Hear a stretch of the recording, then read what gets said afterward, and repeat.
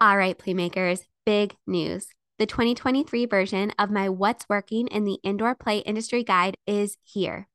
To learn about exactly what is working best right now for real life, currently operating indoor playground owners, head to the show notes to download my fully updated free guide.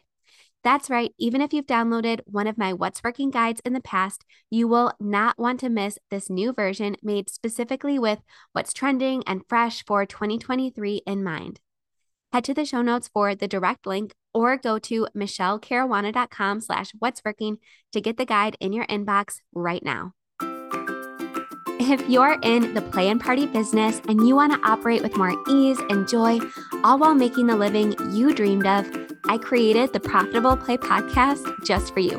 Join me, your host, Michelle Caruana, for small but mighty tips Mondays, Wednesdays, and Fridays that will all add up to a big impact on your mindset, your business, and your bottom line. Stick with me to keep the passion and grow the profit in your play or party-based business.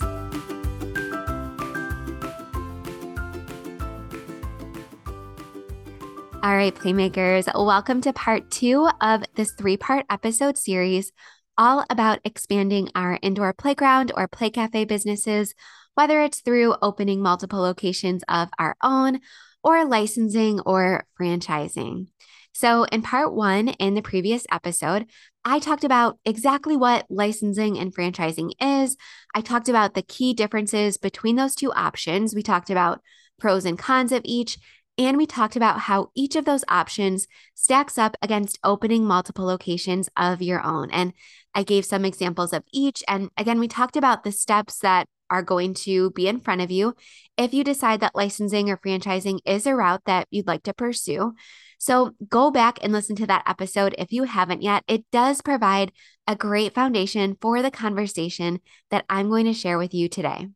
So in today's podcast episode, I'm welcoming expert Brian Beers, who not only owns 30 franchise business locations of his own, he's also a franchising coach. So he coaches potential franchisees to find the best and most profitable opportunities, and he helps them reach success much quicker than they ever thought possible. So I'm really excited because Brian not only shares his experience, his own personal experience with financing on this episode, he also talks about advice that he gives to his clients. He talks about what to look for in a potential agreement. He talks about red flags that would typically lead him to turn his students or clients away from potential opportunities. And he just has so many golden nuggets of information that really help as we're formulating our own franchising and licensing plans and agreements and disclosure documents and all that stuff we talked about in part 1. So I am so excited to share this interview with you today. All of Brian's information is linked in the show notes. And as a reminder, on Monday, I'm going to share my personal experience with licensing and some of the mistakes that I made so I can help you avoid them as well. So again, in the last episode, we talked about the foundation of this whole conversation. This is a guest expert interview. And on Monday, I'm going to share my own experience. So I'm really excited about this 3-part series. And if you find it helpful, again, don't forget to hit pause really quickly and leave a rating and review if you find this podcast helpful. Again, if you haven't yet, I appreciate it so much. But without further ado, let's jump right into my conversation with franchising expert Brian Beers. Hey, Brian, thank you so much for joining me today. I'm so excited. Awesome. Thanks for having me. All right, so let's get right into it. But first, can you tell us a little bit about who you are and who you serve in your business? Yeah, sure. So I'm my primary job is my brother and I operate 30 Midas automotive repair franchises in the Philly, Jersey area. It was a family business. My dad started, grew it to about 6 locations. I joined 12 years ago and, learned the business and started having some success. And then, we started acquiring and, a lot of growth through acquisition, which is one of the best parts about franchising is kind of that growth opportunity once you're inside. And so that's my primary job. And then, since I've been, I've got a podcast. I'm pretty big on Twitter, and I have a lot of people come to me asking for how do they get involved in franchising? What should they look for? What should they look out for? Red flags, all this stuff. And so, yeah, now I have a coaching program, and a lot of my content is around teaching people kind of the benefits of franchising, and the challenges, what to look out for, and why someone would choose that path or go down another path. So awesome, and we're going to get into all of that. I'm really excited about this conversation, but let's get started by talking about some of the benefits of franchising and why somebody, like you said, might want to go down that path as opposed to opening their own business from scratch. sure. Yeah, I mean, there's a couple. The biggest one is kind of the business in a box, right? So when you buy into a franchise, you're going to pay initial franchise fee. That's like your ticket to join. And in exchange for that, they are going to give you, a brand, right? So you're going to join whatever brand they have. They already have that established. They've got marketing established. You're kind of another unit in this machine that's already there. A lot of times they do all the marketing for you. It all depends on the franchise, but in a lot of cases, it's your money, but they're going to be directing like SEO, or this is how we're going to do social, or this is how, we're going to be on TV or Pandora or YouTube, all this stuff. So like most franchises, 95% of your focus is on operations, and they take care of like the only 5% you would focus on marketing, because there's an entire team dedicated to that. And so, along with that, you get buying power, right? So they're going and buying, bigger units of stuff, and know how to negotiate it, right? If it was like you, an independent, like you'd have to not only figure out operations, you'd also have to figure out marketing and branding and all this other stuff. When it gets to the operations side, they provide the playbook. So like, this is like the pricing guide, right? This is like the point of sale. This is like the best practices in terms of like service officing and training. And, you'll spend weeks of training, online training, in-person training, support training, all depends. And then finally, there's a community aspect to it. So like, when you join a franchise, you are instantly part of this community of other entrepreneurs who are going down the same exact path as you. And so, a lot of it is you get out what you put in. And so if you're active and in the community, and you get to know other franchisees, and you become friends with them, and then you're on a text group, sharing best practices and wins, and stories about like crazy customers or employees and challenges and all this stuff. And so, you kind of have this environment that you're part of something. And so, a lot of it's like speed to scale. You're in the fast lane of growth versus, you start from scratch. It's your own thing, it's your own brand, but you're kind of going alone at it. And so it really depends on what you're looking for. Yeah. And are there any downsides? Because it sounds great from. Yeah, I mean the downsides. Remember the box that they give you, and a lot of franchises you have to live within the box. And so, if you want to, so I'm an automotive repair, right? And so we primarily do brakes and tires and steering, suspension. If I wanted to get into body work, or I want to do like car stereos, or like all this stuff that's like not really part of it's Midas, like the brand.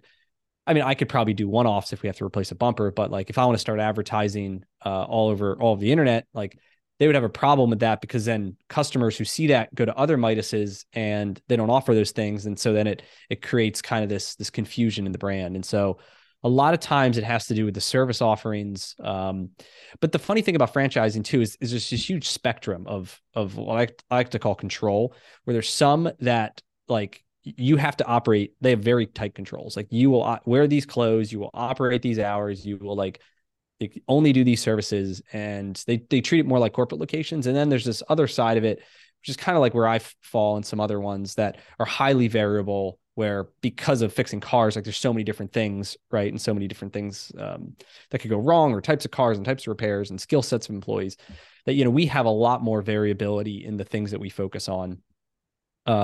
And so that's one of the biggest one that people complain about is like, I want to do this, but they won't allow me to do it. I want to buy another location, and the franchisor won't let me because my sales at my current location aren't high enough. It's that control aspect that, people have to, there's pros and cons to it. That's like the first one, probably the biggest one.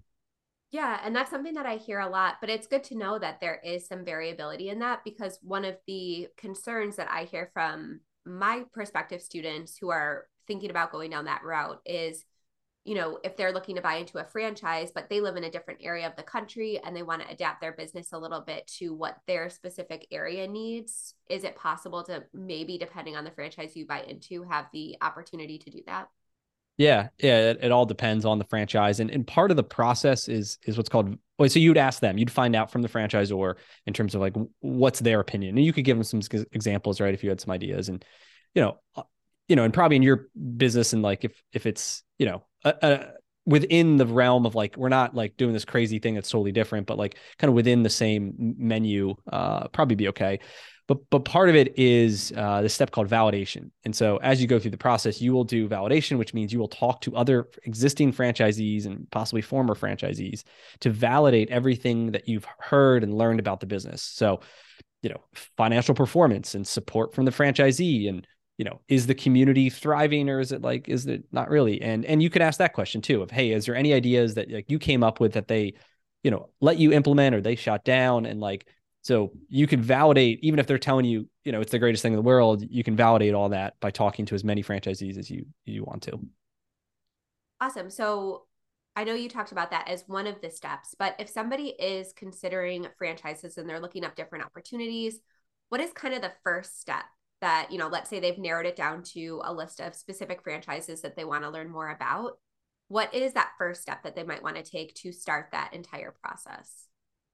Yeah. So I guess it depends where they're at. So if they have no, say they're listening to this, or they say, hey, I like the idea of franchising, but I don't even know where to start, period.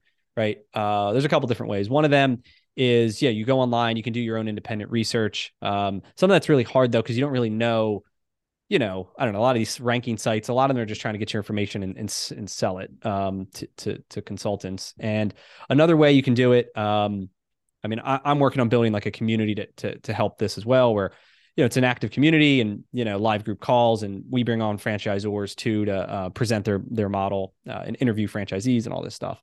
But getting involved in some sort of group or working with somebody who can then, how we do it is get somebody's skills, get their skill set, their goals, their location, and then kind of take that person and then try to bring franchise recommendations that match those things, budget, skills, location.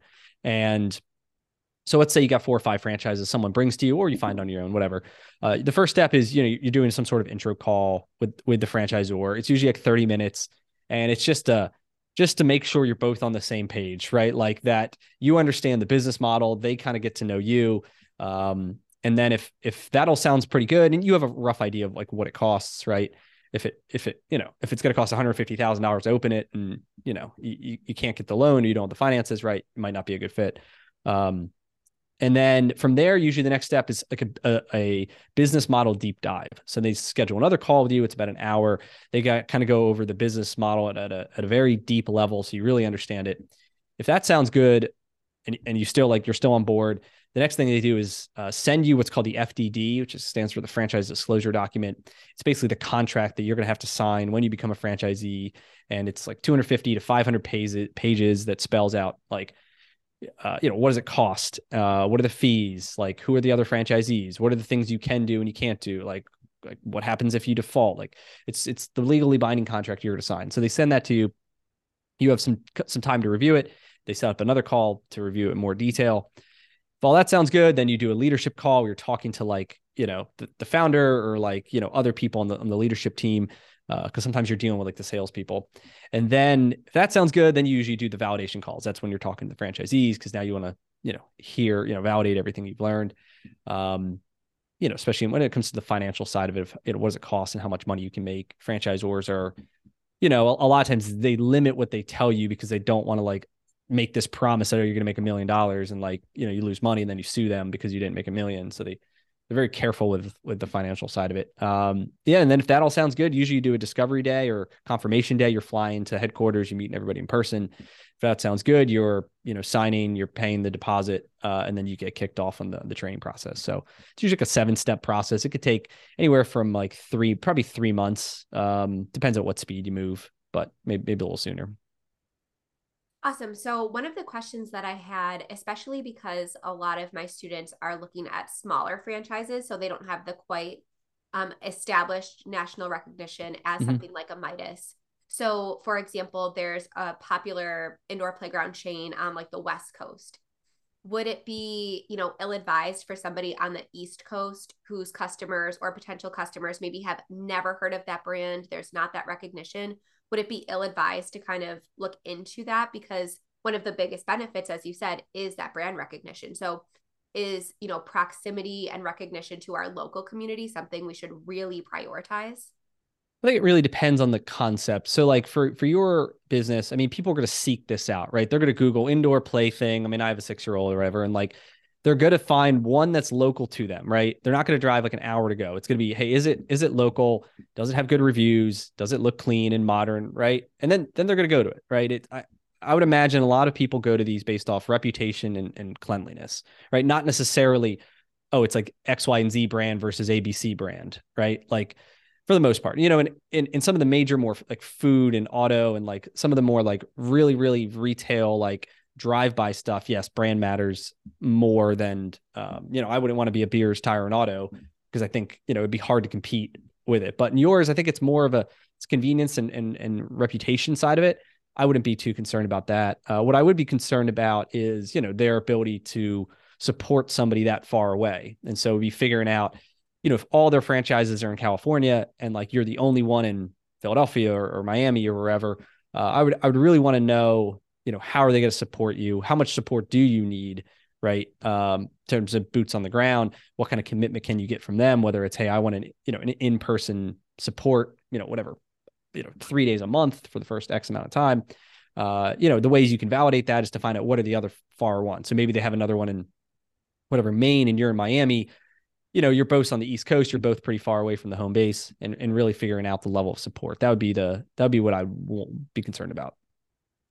Awesome. And I want to dig a little bit deeper into that. But before we do, I just want to understand the basics because I know a lot of people listening to this are probably just hearing, about the concept of franchising and, for maybe the first time.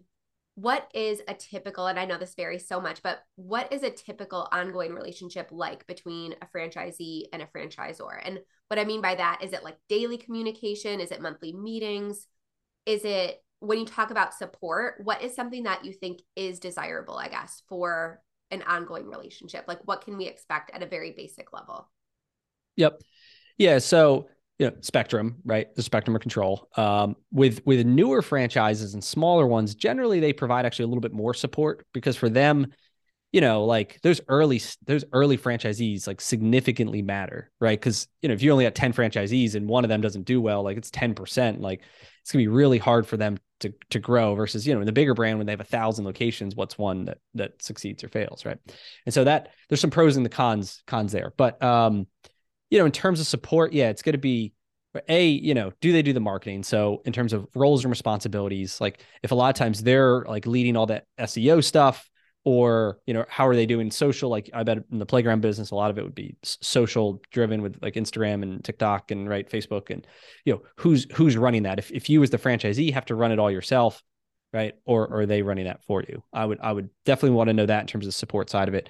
Then the communication, it all varies. Some of them could be as simple as like a WhatsApp chat with like a bunch of franchisees in it who are communicating. Others have more structured, every single week you're going to do some sort of call, or every single month they do some sort of like KPI review where we're looking into, how many leads do we get? How many, members signed up, and how many demos do we do? And, these different, whatever the criteria is. Most of them, when they start, you do have some sort of like business account manager who's somebody who's assigned to you, who's kind of like your point of contact. And so, that obviously that first couple of weeks, you're gonna be in contact with them all the time. But then as you start to get to know it, I mean, you're not going to need them as much as you understand the software. You understand, hey, this came up. How do we handle it? After you figure it out, you don't really have that question again. And so in the beginning, yes, you're going to use them a lot. And then as after 3 months, 6 months, you're really going to have it down. The support level that you are going to even want or need is going to dip. And then it might just be more strategic conversations, right? And less like the operational ones. Yeah, absolutely. And something that you said, I want to come back to you about, some cons of investing in a smaller franchise business. Mm-hmm. But first, are there any, very basic checkpoints that you look for when you are making a recommendation or considering buying into a potential franchise? Yeah. So, I mean, a couple of the things I'd look for is, I mean, how many they've sold versus how many they've opened is one to look at. That's kind of interesting because sometimes, if they sold a ton of them, but they don't have that many open, it would be, why is there a bottleneck? And it could be real estate related. A lot of times it is, but then it's a question of, is that just market driven, or is that like someone at corporate has to physically approve and he's on like a 12-month backlog? And so you sign up for this thing and you're excited, you want to get going right away. And then you find out like you're not going to get this thing open for 9 to 12 months. And there's like nothing you can do to speed it up. And so that'd be something that you really want to look into is the sold but open, and then finding out like what is the bottleneck, and are they fixing it? A big one is like litigation lawsuits. This is a con of franchising, is like, if someone closes up, signs a franchise agreement and then closes it up, it all depends on the agreement, but the franchisor sometimes does have the right to sue the franchisee for, back payment if they weren't paying royalties, or potentially even, the term of the contract could have 10 years remaining. They could try to sue you for lost royalties for the next 10 years. And so a lot of that is in the that franchise disclosure document, the FDD. There's a whole section on litigation. And so if I'm looking at one of them and I see there's a lot of activity of the franchisor suing franchisees, that's for me personally, like that's a huge red flag. There's other times where they will sue a franchise, but then sometimes it's like they terminate it, but they continue to operate under the Midas brand or whatever after they lost their agreement. So like they have to take them down, right? There's other times where it's, that they probably closed up because they weren't profitable, and then they're trying to sue them for back royalties. And so there's some specific ones that it's like multiple pages and pages, and clearly it's their business model is to turn and burn versus, ideally it's this partnership where both parties are helping each other grow, and that's what you want to see. So that's a big one. And then, a lot of it's the validation stuff. Like you only can learn so much by talking to the salespeople and the legal agreements. But there's the big ones. Awesome. And I would just want to explain a hypothetical situation that I hear all the time. And then I want to get your feedback Sure. on it. So many of my students, because most of my members are current indoor playground owners, so they likely have opened 1 or 2 locations themselves, and they get approached all the time, whether it's by somebody in their local community, maybe an hour away, or even somebody across the country. And they say, I want to open up exactly what you have. Have you looked into franchising? And, it kind of motivates them to say, is this something for me? Can I do this? Are there any downsides, or would you advise kind of becoming that guinea pig or that first franchisee for a newer type of franchise type business?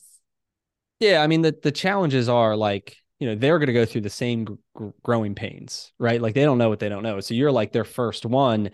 And then, at what level of support can they provide? Because they are like, like they got to run their own business. And a lot of times, these franchisors have to take on money because they got to like hire a bunch of support people, but then they don't even have royalties coming in to like pay for it. So a lot of times, there are about 250, I think, new franchisors a year or something like that. And a lot of them don't, to be honest, a lot of them don't last.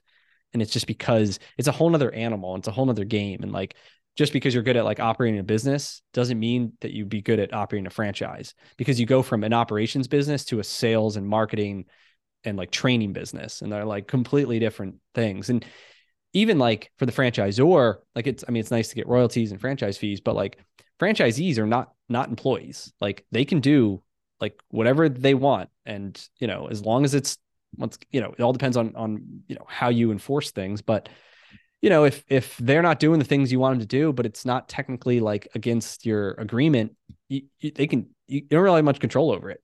Right. So that's the challenge, I think, is that I've talked to other franchisors and I've seen is like they get really frustrated because like they know what works. This is the system. This is what the person bought into, but they're like completely doing it their own way and not even following the process. And then they're not making money, and then they're upset because they're not making money, but then they're not following the process. So it's, kind of this circle. So there's pros and cons to it. If someone was just going to have one franchise or 2 locations, not worth it to me, to be honest with you. I think if someone's going to do it, they got to have a plan and systems to grow it to at least 20 to 30. So.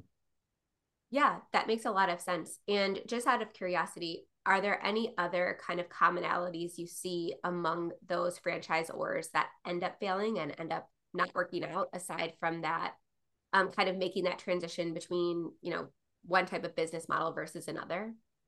Yeah, a lot of it's like, some of it's is it scalable? Like, is this thing unique to the area, or is it something that can be duplicated?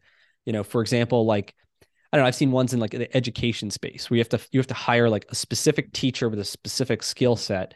And for them it works for them because the owner has relationships with all these schools and these universities, and they're able to like, get these students in. But to say, hey, we're going to like to duplicate that all around the country to attract this very, very tight, specific skill, it's very hard. And so that's a common one I've seen. A lot of it has to do with the skill set of the employee that you have to hire.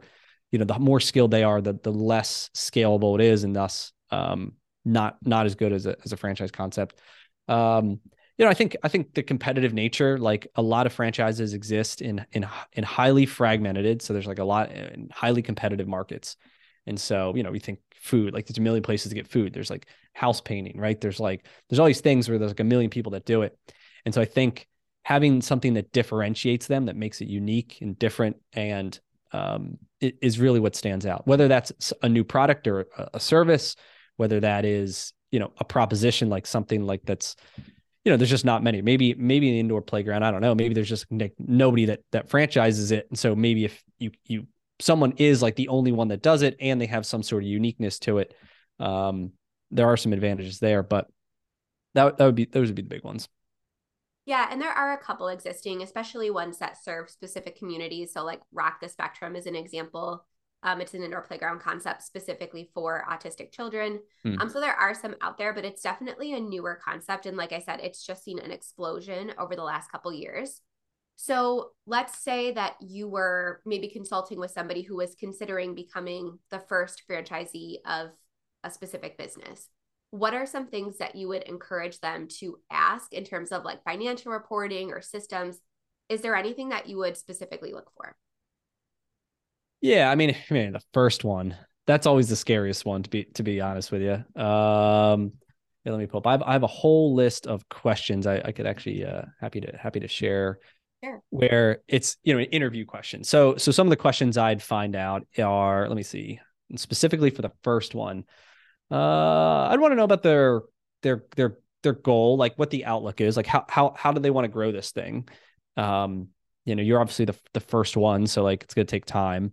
I'd also, you can negotiate it. There's a lot of things that are negotiable. The smaller they are, the more that's negotiable. So, they're not going to reduce your royalties. They're probably not going to reduce your franchise fees. Like some things are set in stone, but you might be able to get like a bigger territory. You might be able to get first rights of refusal for neighboring areas. You might be able to get, no penalties or whatever if the thing fails, or, there's lots of different things you can negotiate. I'd highly recommend using a really good franchise specific attorney for anybody, but especially if it's the first one. They could probably work in things into there that say, hey, the franchise fails, at a franchisor level, like you would have some protections, or you would have the ability to maybe take over the brand, or, some things like that.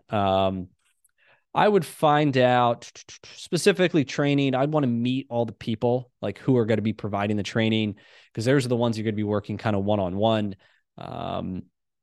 And yeah, I would want to find out, obviously, have they, what kind of support they assist in the real estate side of it, especially in your business. I mean, finding the I don't, 10,000 square foot place or whatever it is, probably in more of a industrial, like you need somewhat of a lower cost per square foot. So how much are they going to help you there? Like, is somebody going to fly out? Are they going to find stuff? Are they going to, really assist with that? Or are you kind of on your own? And so that's the biggest one. It's the training and the support. And like, you really have to trust them, because at that point, I mean, there's no track record, right? Like you're believing in that person, the founder, and the more time you can spend with them, to really understand them, and that's what it is. I mean, you're betting on that person more than you're betting on the brand, because there is no brand. There is no like systems. Like it's whatever the guy created, and he's going to do his best to get it applied to you. But I mean, I have friends that have been the ninth franchisee in brands, and like very good founders, weekly Zoom calls, like text chat, like they're helping them post ads and hire people and do all these things, and you know building very quickly. And so it's not necessarily a bad thing, but it's very different than if it's you're the 50th or the 100th or the 1,000th. So yeah. So just a quick question as a follow-up from that. If somebody comes to you and says that they're thinking about opening as a franchisee, would you recommend that they go into that with the mindset that they're ultimately going to own multiple locations? Or can somebody make, a sustainable, decent living just owning one location? Or should we always be thinking bigger?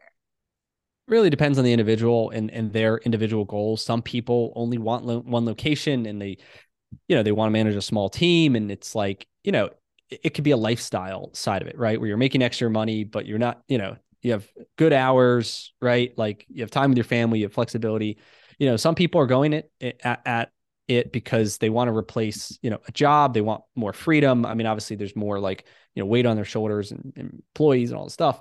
And then there's other people that get into it and they say, hey, I want to build like a pretty big business. I want 5 locations, 10 locations. I want to own the whole market. And I want to like, grow this thing, whether it's this or a cleaning business or home healthcare or whatever it is. Right. And I want to make, a ton of money. I mean, franchising is a scalable business. It depends on the concept, right? As we kind of talked about, some are more scalable than others. But I mean, in franchising, there's guys that run 100, 1 unit, 5 units, 10 units, 100 units. The biggest one in the country has, over 2,000, restaurants that they operate, like bigger than publicly traded companies. And so, full spectrum there. And it really just depends on the individual and what their goals are. And then making sure they find a franchise that matches, those goals. And, if you want something that's very scalable, but you find a franchise that every single franchisee has won, probably not something that's scalable, versus you get into something where the average person is 3 or 4, there's guys with 10 or 20, something that, the road has already been paved for you, right? So easier to go down. Yeah, one quick question before we wrap up. Have you ever seen, I know we talked about litigation in terms of the franchisor suing the franchisee. Have you ever seen it the opposite way, where the franchisor doesn't hold up their end of the agreement, doesn't provide the support that they were promised? Is there situations that you've seen where that's happened? Yeah, I mean, those are also disclosed, in the FDD, where they'll state that they they failed and they're suing them for $150,000 or whatever it is. And sometimes they provide as much details as I guess or the minimum details that they have to provide, but it'll show that that we settled, or that we had a judgment for this. So you can find it, and all those are public too, since so you can read the court documents if you really wanted to. But yeah, that does happen. In it they're supposed to show all current, pending, and past litigation. And so other benefit of a franchise attorney too is they can also dig in to ensure that there's nothing that was excluded that should have been in there, especially with smaller ones, right? Or ones that have been whatever, maybe trying to hide it. The bigger guys, obviously, like, a little bit harder for them. So, but yeah, I mean, that's the huge part of it, is the due diligence and ensuring that, it's a solid partnership, because that's what it's all about. Yeah. And one last question. I just keep thinking of these random questions that I get a lot. For people that are kind of having trouble getting a loan for a startup business because there's no years of tax returns to show, have you seen people that have struggled with getting loans for startups in the past have an easier time if they're buying into a franchise model? Yeah, I mean, in general, the SBA is friendly towards franchises. Usually, they'll loan like 65 to 70% of the startup costs. So you have to come with 30% of it. But as part of that includes the franchise fee, some working capital, like, it's not just hard costs. They help with the soft costs too. On the downside is you do have to have some assets to be able to put up. So if you're getting a loan for $150,000, like, they want collateral that's equal to the loan. So if you own a house and you have at least, if you have 200,000 of equity in the house, your house is going to be put up as collateral to cover it. And so that's the challenge with the SBA is it's good, but if someone doesn't have a lot of assets, they would have trouble qualifying unless they have a co-borrower on that who does have the assets. That's one way. There's a bunch of ways to finance it. Sometimes franchisors will provide some in-house financing, specifically on the franchise fee, sometimes equipment if they provide it. There's other third-party lenders that will do unsecured personal loans if someone has good credit, like over 700 and a track record of income. They'll loan them unsecured, meaning you don't have to put up any assets, but much higher fee. I mean, we're talking 10% interest rate, like much higher fees, but unsecured, most likely you can pay them off like once the business is going. Obviously there's risk there, but there's a benefit to some people. Other people, if they have a brokerage account like an Fidelity or Vanguard, a lot of those will do called margin loans. So like you can borrow against the value of your stocks without having to sell them, so you don't like incur capital gains. If someone has a 401k and they're quitting their job, there is a way that you can roll over a 401k. It's called ROBS to fund the business. And then, there's no like early withdrawal penalties or anything. There's a bunch of rules around that. You obviously want to use an expert there, but there's HELOCs. Like I've seen that too. So that 200,000 of equity someone has in their home, getting a HELOC is a much better deal and much easier than, going with the SBA. And so there's lots of different ways people do it. I've seen them stack it in different ways. Friends and family too, if you want to go down that road. So, but yeah, that's the benefit is there's many different ways you can do it. Awesome. So just to kind of wrap up, and before we learn where we can learn more about you and what you offer to potential franchisees, do you have any last words of advice for somebody maybe considering going down this path? Yeah, I mean, I think, for a lot of people that just don't know that franchising provides like all these opportunities. People think starting a business, maybe they think about real estate, and I don't know. I think there's a ton of benefits. A lot of it's the fast lane, and like you want to go fast, you go together. And obviously there's downsides. Like there's a lot of franchises are good. There's some that aren't good. There's some that are bad apples. I think, really, really finding one and doing that really good due diligence. And like I said, you're signing like a 10-year partnership with somebody. And so as much as like, there's all these benefits, obviously I'm pretty good at talking about that, there's concerns too. And so that's the big part is like, I want to make sure people are protected. And I think franchising is great. You can build, you can make a ton of money. You can build a ton of wealth. You can, has good exit value. Cause like, it's a franchise established brand. It's, you can get a higher valuation. And so tons of good stuff, but there's a lot of landmines too. And so I think there's just a lot to learn. And so I think getting started and starting to immerse yourself is the best way. Awesome. So if anyone is intrigued and, they want to learn more about you and what you offer, where is the best place to follow you? Yeah. So I'm a couple different things. Like I said, I'm pretty active on Twitter, at Brian Beers, like the drink, and brianbeers.com. I just launched a introduction to franchising coaching program. And so what's included in that, I've got a course, which is kind of like this, everything you need to know from startup costs to due diligence to, market research and franchise fees and all this stuff. And we're doing live calls. So, coming on once a week to do live calls, that I'll host with questions, specific franchises, the due diligence, a lot of the stuff we talked about today. I'm bringing on franchisors to do live webinars. And so I'm going to invite, 10 or so per month. They're going to come on, they're going to like pitch their concept, their costs, performance, whatever they want to say. Those are all recorded too. So like people can go back and watch them, doing live interviews with franchisees, doing a group chat, and then personalized franchise matching. So when somebody then is ready to say, hey, I've learned all this stuff, I want to take that next step, I want to talk to franchisors, our team works with them. It doesn't cost anything to do this, for the matching side of it, and to make the introductions and then working with someone throughout the process. And so they can go to brianbeers.com. They can find out about that. It's a membership to be part of it. And I'm excited. We just launched that. So it's going to be great. Awesome. Well, congratulations. Thank you so much for joining me today. Yep. Thanks for having me, and hopefully everyone good luck in their journey and learning about franchising. All right. Thank you. All right, Playmakers, that wraps up my conversation with Brian Beers. I hope you enjoyed it as much as I did, and I hope you got some very valuable takeaways, just like I did, again, from this interview. Again, all of Brian's information is in the show notes of this episode if you'd like to follow along or reach out. And again, on Monday, I will be talking about my own experience with licensing and some mistakes I made. And it's going to be a much shorter episode. I know I've thrown a ton of super long, value-packed episodes at you recently. So I'm going to give you a little break Monday. But again, it's just as important because knowing what not to do is often just as important as knowing what to do. So I will meet you right back here on Monday. Have a great weekend, Playmakers.